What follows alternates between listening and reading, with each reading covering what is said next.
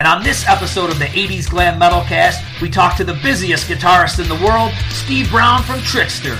We talk about all his various projects and how he turned his dream into a rock and roll reality. Check it out. Well, Steve, welcome to the 80s Glam Metal Cast. How are you tonight, brother? Doing fantastic, Mike. Greetings from sunny Canton, Ohio. Awesome. So right now, you're out on tour with the Wizards of Winter. How's that going? Tour's been going great. We've been out for about a month now. We started out in Florida. It was pretty ironic being out on a Wizards of Winter Christmas tour and starting your tour in Key West, Florida. But we're winding down here. We got another 5 shows left, and being that this is my first year with the Wizards of Winter, all I can say is I'm having a fabulous time out here, and the shows have been going great. A lot of sellout shows around the country, and just really enjoying this. Tell us a little bit about the Christmas Dream album.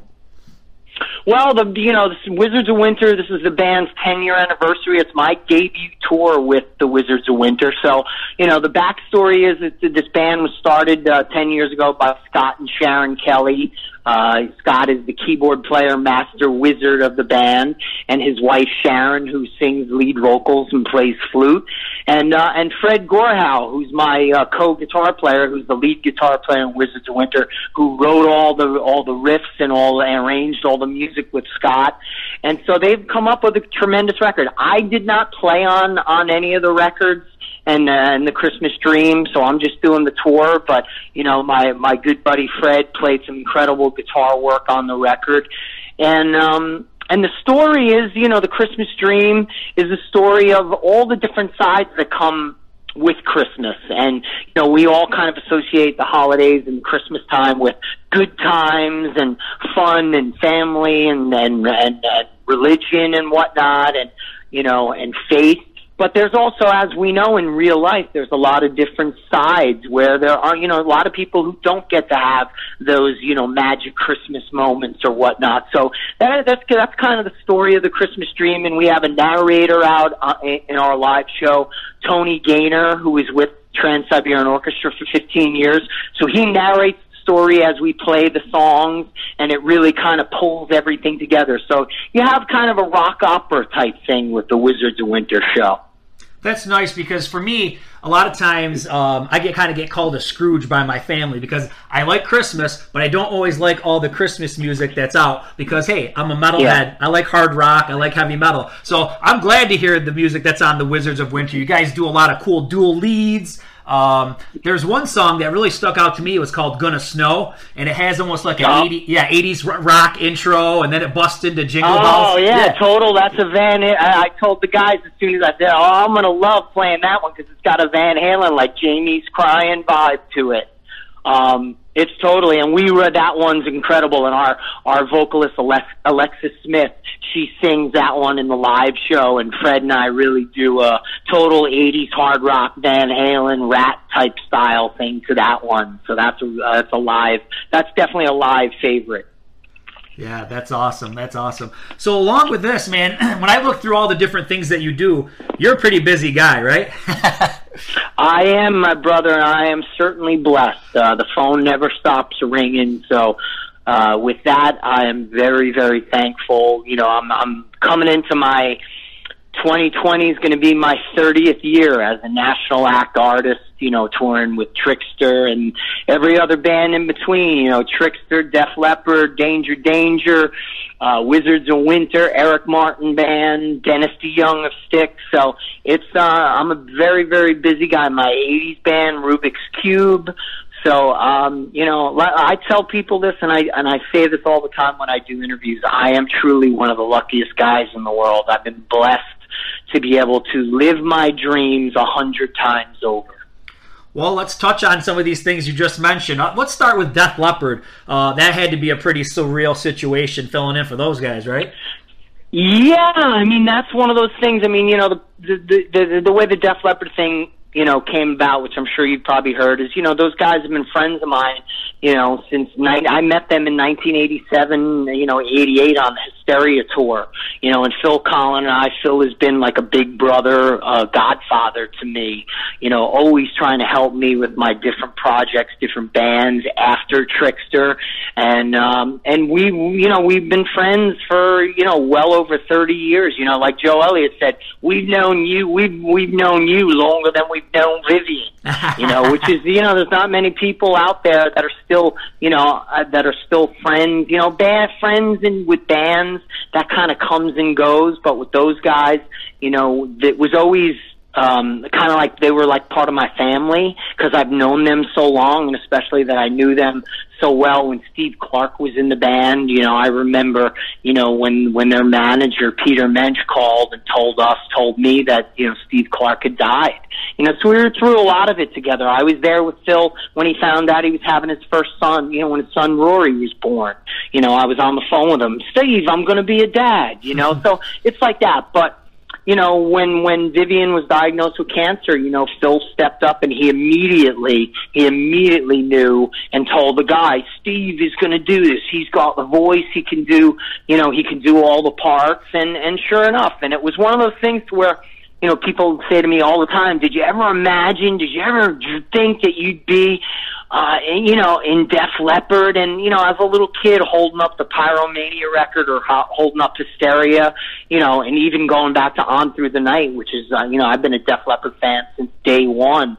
To think that, I play with them and, I've done 15, 16 shows with them, it's not like I didn't think it would happen. It's surreal when it does, but, man, I've worked all my life to be in that position, but, more than anything, just honored and humbled to be, chosen by them and chosen year in and year out. And especially last year when Phil had his issue, there's nobody that I know of in the music business that's ever done what I've done, in the sense of filling in for both different guitar players in a major, Hall of Fame rock band.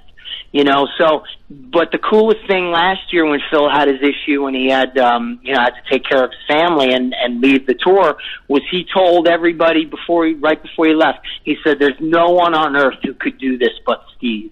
And that was that was a very, very complimentary thing for him to say to everybody, in the band and the management and everything, and just let everybody know that's going to be covered. And sure enough, it was. And it's a testament to our friendship and the trust that we have in each other. And he knows that I'm always there for him, and they know I'm always there for I'm always there for them, and they're there for me. They've taken very good care of me over the years, and even the years when I didn't play, I was paid by them, and so they're one of the greatest bands, and I've been around a lot of bands. They're one of the greatest bands just as people to be around, and their organization, everybody that they have working for them. So, I'm blessed to have them in my life. Steve, how much time did you have to prepare to learn all the songs for Def Leppard? Well, the first time when I filled in for Vivian, that was in 2013 is when, Vivian got diagnosed, and then they brought me in right away. So they gave me a hard drive with all the songs, so I was able to really study everything. And, I had 6 months before I ever did anything with them, and I went to Europe and was kind of hanging around just in case there was some issue. And then 2014, so I had a lot of time. And the real good thing with Def Leppard is they're one of my favorite bands. So between Kiss, Van Halen, and Def Leppard, Bon Jovi, and Cheap Trick, they're one of certainly my top 5 favorite bands ever. So it helps when you get a call to fill in for a band that you're such a fan of. So I knew all those songs in my head without ever even playing a lot of them, so it was very easy for me to learn. But at the same time, some of the stuff, and this is what I always say about Def Leppard, people listen to it, and because it's produced so well, Mutt Lange is the greatest rock producer ever, so his records, they always sound so smooth and perfect and so sweet and so easy on the ears. But some of the Def Leppard guitar parts that Steve Clark wrote, or Phil wrote, or Pete Willis, and even Sav Savage. You know, Sav writes a lot of, you know, he wrote the guitar part for Gods of War, you know, and the arpeggio stuff, and I think he wrote the part for Foolin'. Some of that stuff is tricky, man, you know, and it was a lot. Some of the Def Leppard material was harder than I thought it was, and it's no joke, and you know, it's just, again, it goes back to why Def Leppard is still to this day selling out arenas and stadiums all around the world, because they are that much better and just a cut above the rest. Nice, nice. So you got a new album coming out in 2020 with Tokyo Motor Fist. That's got Ted Poley from Danger Danger on vocals. Can you tell us a little bit about that album? Yeah, well, we're on our sophomore record. You know, our friends at Frontiers came up with this concept of, you know, they've been doing these super groups for a while now, and they offered it to me and Ted. So I brought in my good friend Greg Smith on bass guitar, who, you know, is with Ted Nugent, Alice Cooper, Rainbow, and Greg is out on bass on the Wizards of Winter. So he's out with me now, and we're actually recording bass parts out on the road, you know, which is really incredible. So we're having a blast out here. And then on drums in Tokyo Motor Fist is the legend Chuck Berge, who is Billy Joel's drummer, and he also played drums on the first half of the first Bon Jovi record. He was in Rainbow for a while. He was in Hall & Oates. So it truly is a super group, and the great thing about it is we're all, you know, kind of cut from the same mold. We all grew up basically in the same area. You know, 3 of us are from New Jersey, and Greg Smith's from Long Island, so our sense of humor is kind of the same, which is good. And, you know, we just love being in this project. And we're, you know, our first record was a worldwide success. You know, people hailed it as, you know, album of the year and melodic rock record of the year. And we got to do some great gigs. And so here we are. We're about, you know, 3/4 of the way done with the new record. And I got to tell you, man, we've topped ourselves again. You know, I think this is probably my best recorded work to date. And a very cool thing, last week I was by Dennis DeYoung from Styx, who's a good friend of mine, and I also play in his band every once in a while. He was gracious enough to play a keyboard solo on one of the songs. We have a song called Lions on the new Tokyo Motor Fist record, and he played a classic Dennis DeYoung 70s style, you know, grand keyboard solo. So we're very excited for that. Man, you got friends in high places here, huh? Yeah, man, I'm blessed in that sense, you know. I mean, listen, I say it all the time, and it's true, man. I've been blessed 100 times over in this business. You know, listen, back in the day, you know how they always say that thing, you know, be sometimes meeting your idols or meeting your famous people isn't all it's cracked up to be.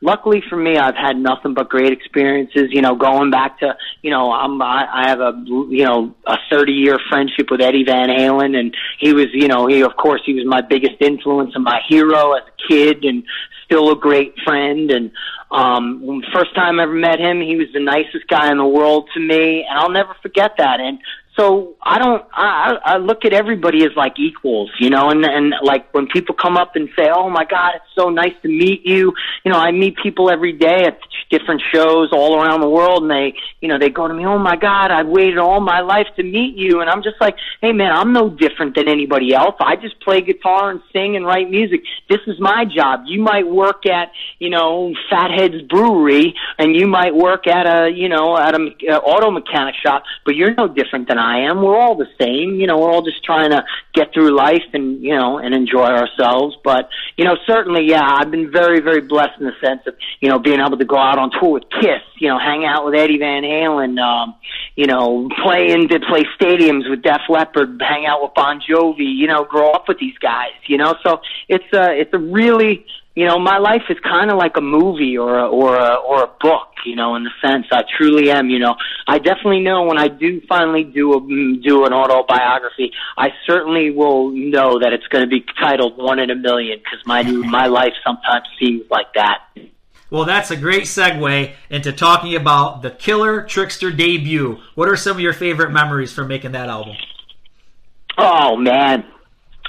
All of them, really. You know, I mean, it's an incredible story. You know, for me, I started Trickster in 1983 when I was 12 years old, and to have something that you start so young. And basically I knew since I was probably 11 or 12 years old that this is what I'm going to do for the rest of my life, and that this is what I want to do, and I'm going to do it no matter what. And I was able to achieve that. You know, I was able to assemble a group of guys who, you know, we certainly weren't the best band in the world. We were very raw. We were very rough because we were so young. We were inexperienced, but we had a fire and we had something unique. You know, the cool thing I can, you know, say about Trixter, you know, compared to the other 80s bands who I love, I was such, you know, I mean, that's the thing about Trixter. We were such fans of everything, and I think that showed in what we did. We weren't afraid to wear our influences on our sleeves, but the difference is, and I think that how we succeeded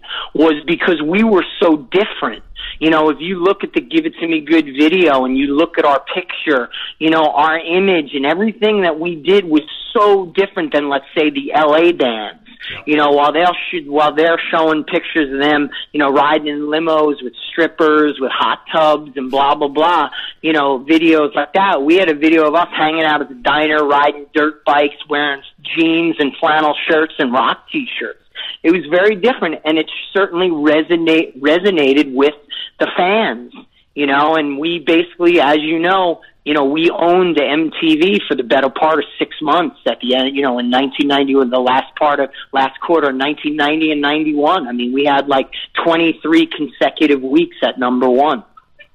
So my favorite memories of it all, I mean, the whole time was just magical, you know, from getting a major label record deal at 18 years old, going out to Hollywood, California to live and record our first album, working at, you know, the classic, you know, Sound City recording studios, the Village recording studios, all these studios that I remember reading in the credits of Dio Records and Rat Records and Van Halen, everything, meeting David Lee Roth on our first time out in LA. I mean, it was crazy hanging out with Slash and Rick Rubin and, you know, all these, you know, LA rockers for the first time. I mean, you know, as an 18, 19-year-old kid, it was very, very impressionable. And we loved it, that's for sure. You know, we never, you know, I told this story to somebody the other day. You know, I remember when we made our first record out in LA, you know, we went out there, we went to a couple like parties and industry things, and we were always so personable, at least I was, and PJ, I guess. You know, we would always go over and talk to other bands, like, oh, there's so-and-so, let's go over and say hi. And I just remember a couple times, man, we didn't get like a warm welcome, if you will. It was kind of like, you know, bands would look at us, because I think the LA bands, there was so much competition that anybody had a record deal, and, you know, they looked at as competition, where the East Coast bands like Skid Row, Bon Jovi, I mean, those guys took us under their wings, you know, John and Richie and Snake and Rachel and Scotty from Skid Row, those guys took us under their wings and helped us. You know, where the LA bands, I don't think any of those LA bands helped each other. I think they all just fucking, you know, it was kind of like every band for himself, like every man for himself. So it was a different scene. But, you know, that was it. And, you know, I mean, we'll end it on one of the greatest memories I have is, you know, when we put out our record, and then, you know, 6 months later, you know, the build of the record to where we put out the single Line of Fire, and all of a sudden it went, you know, started going up the charts. And then it was like learning about how you break a band and the business aspect, because I was always so intrigued and I learned very early on from John Bon Jovi how important the business aspect was. So I wanted to learn how you get a hit. And I learned how you get a hit song, where it's got to be added to all these radio stations around the country, the little stations, and then the bigger medium station. And then finally, once it gets added to the big stations, that's when, once you know you have a hit, that's when MTV is finally going to add your video. And sure enough, we made the Give It To Me Good video in May, right when our first record came out of 1990. And then it took 4 months for MTV to add our video to the playlist. And as soon as they did, it got added, And then the next day we were like number 9 on Dial MTV. And then I think it was like a day or two later we were number 1, and Give It To Me Good was number 1 for 13 straight weeks. And, you know, I say it all the time. Our lives changed, though, you know, in those things, because I remember we were out on tour with Stryper, and it was like all of a sudden our shows were like, it was like we were the headliner. You know, and Michael Sweet and the Stryper guys are still great friends, and we laugh about that now, you know, how we were opening for them, but it was really like at one point when we were number 1, it was like we were headlining the shows because we were selling more T-shirts and tickets than they were, you know, and so it's just that, and that's the way it goes, you know, but it was just a magical time, man, and we were so young and naive and, you know, like little kids in a candy store, if you will, so we were trying everything, girls everywhere, you know, partying, drinking, we were just having the fucking time of our lives, you know, and it was something that I will never, ever forget. And, you know, it's why I'm here today, you know? Yep. You know, for being younger guys when that came out and that's your debut, I mean, those songs stand up, man. You got some really well-written songs on that album, for sure. Yeah. I mean, that was always the thing, you know, and that was where, you know, sadly, you know, and it wasn't my fault, but, you know, sonically the record never measured up for me because there were too many cooks in the kitchen, right, if you will. You know, when you're signed to a major record label, you have a lot of people to answer to, and, you know, you have managers and lawyers and agents and A&R guys, and there are a lot of people, and especially I was so young, I knew what I wanted, and I was very much involved. You know, Bill and Jim Ray, who produced the first Trix record, you know, every decision fell on me, which was like, you know, they would always go, man, Steve, are you cool with this? And, you know, that's pretty heavy when you're an 18-year-old kid to have those decisions. And, you know, I kind of knew in my heart what was right, but sadly the way the mix came out and stuff was not what I had envisioned, but it worked because, you know, as I got older, I understood it more, and it was like, it was more believable. I wanted us to sound like Def Leppard, but our record company wanted us to be more garage sounding because they said it'll be more believable if you guys sound like you're in the garage, like you're rehearsing at my parents' house, like we did. And they were right to some degree, you know, and you know, I wanted more of a polished sound, and you can hear that when we did the 1 in a Million video. I had the record company, we went in and remixed 1 in a Million, and I had Mike Shipley, who was Def Leppard's engineer and Mutt Lange's mix engineer. He mixed the single. So if you listen to the YouTube video, 1 in a Million, and see that, the difference of the record version and the album version, you know, that's where I wanted to go. And that's when I took over the reins producing after the first record, to where when we did the second record, I was co-producer with Jim Barton from Queensryche and Rush fame. And if you listen to the second record here, you can hear the huge leap of sonically where we went. It was kind of, you know, here was definitely more in the realm of, you know, of the Van Halen, you know, Van Halen, Bon Jovi, Def Leppard sound. That's more where I wanted us to go. And, you know, so, but listen, at the end of the day, listen, I couldn't be happier with the way things turned out.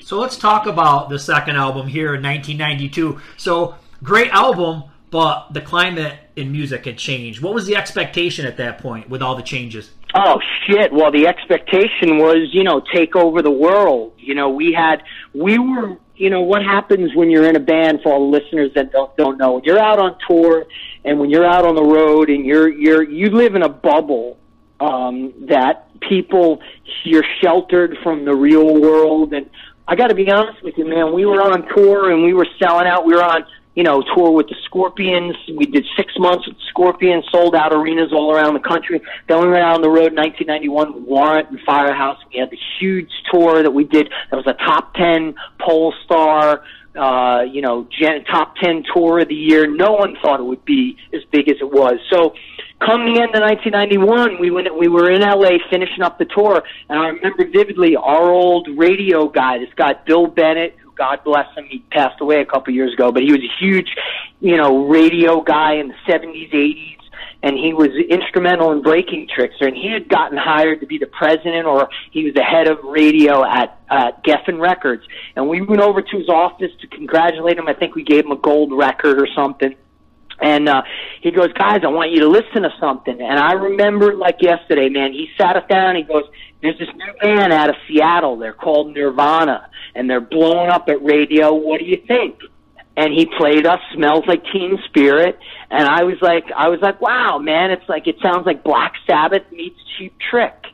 And he laughed and he said, yeah, they're doing pretty cool. We'll see what happens. And, lo and behold, that moment was kind of where our genre, the whole 80s hard rock thing, was killed.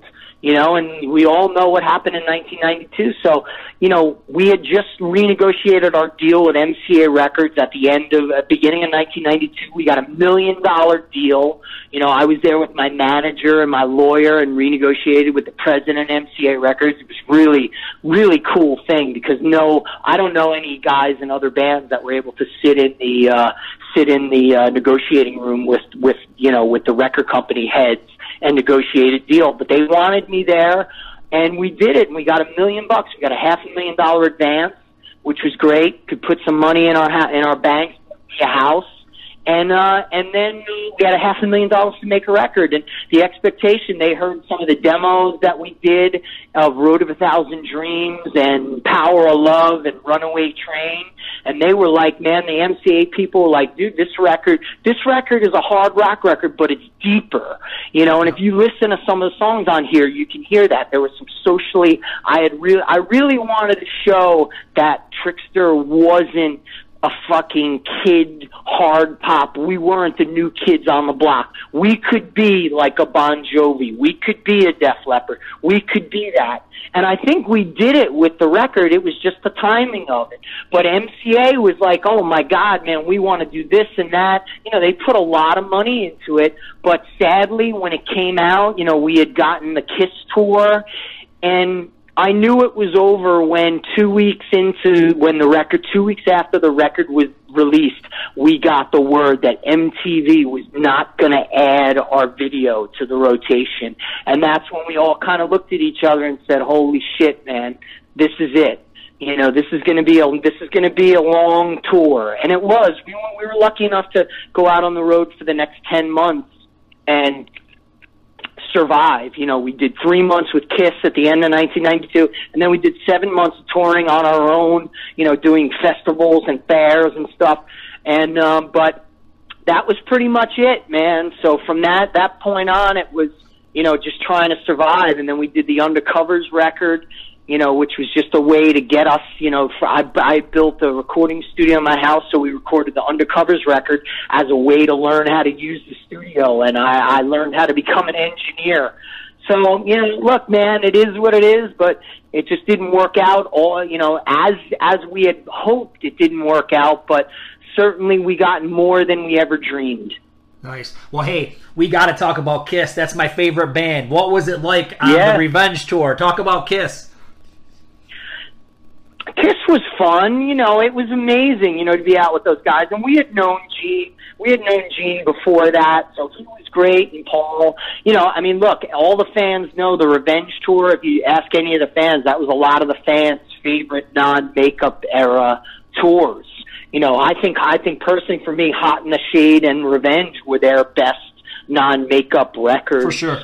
And those tours were phenomenal. It was a dream come true, man. I remember, coming out on the first night, and we're in the dressing room, and Gene comes in to welcome us to the tour. He's eating cookies, and he's got a cup of coffee, and being Gene Simmons, and it was incredible, man. They treated us great. We all know that it wasn't the most successful tour, but that's because grunge had taken over. So it was. But needless to say, for when I was a little kid, Kiss was the first concert I saw in 1979. To see, on the Dynasty tour. So to be able to go out on tour with them and, say, again, it's like another dream come true. And it was just, it was incredible. And, those guys are still, to this day, we're still good friends with them. I went over the summer, took my family to see them when they played in New Jersey.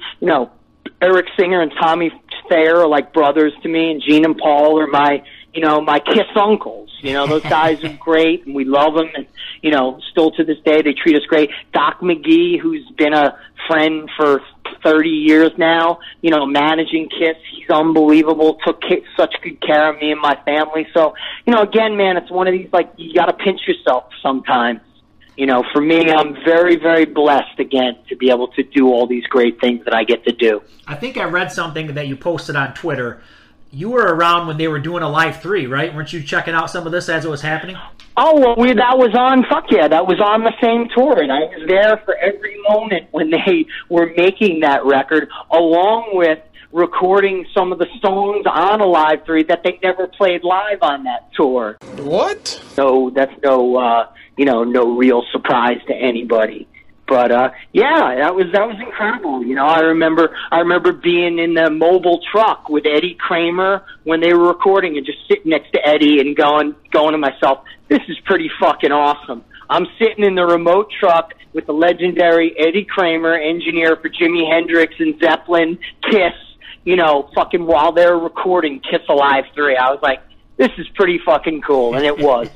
Dude, man, you've done some cool shit. You got a favorite Kiss album? Do I have a favorite Kiss album? I mean, that's really hard. I mean, I'm going to go with Rock and Roll Over, because that was the first Kiss album I ever had, and that was the record that basically changed my life and made me want to play guitar. You know, it was funny because, again, it was I heard that record in 1978. I borrowed it from my sister-in-law's brother, and I saw the cover, and I'm like, can I borrow this? I don't know what it sounds like, but I want to hear it. And I remember dropping the needle, the beginning of I Want You coming on with the acoustic guitars. I'm like, oh, this sounds neat. And then when those drums and those guitars and Paul's voice kicked in, I was like completely blown away, mind blown. And then what happened a week later, one of my friend's brothers goes, you know, he had known that me and my friend both listened to Kiss and discovered Kiss, and he was like, you got to hear something else. And he played me Van Halen for the first time, Running with the Devil, Into Eruption. And I couldn't even believe when I heard Eruption that was an electric guitar. You know, especially the ending, the tapping section. And right after that, I remember going home and telling my mother I want to take guitar lessons, and it was within like a couple weeks from hearing Rock and Roll Over by Kiss and Van Halen 1 that I was playing guitar. And basically, you know, that year set my life into motion to what I'm doing now, 41 years later. I mean, I'm going to be 50 in July, so almost 42 years later, those two moments basically, charted my future.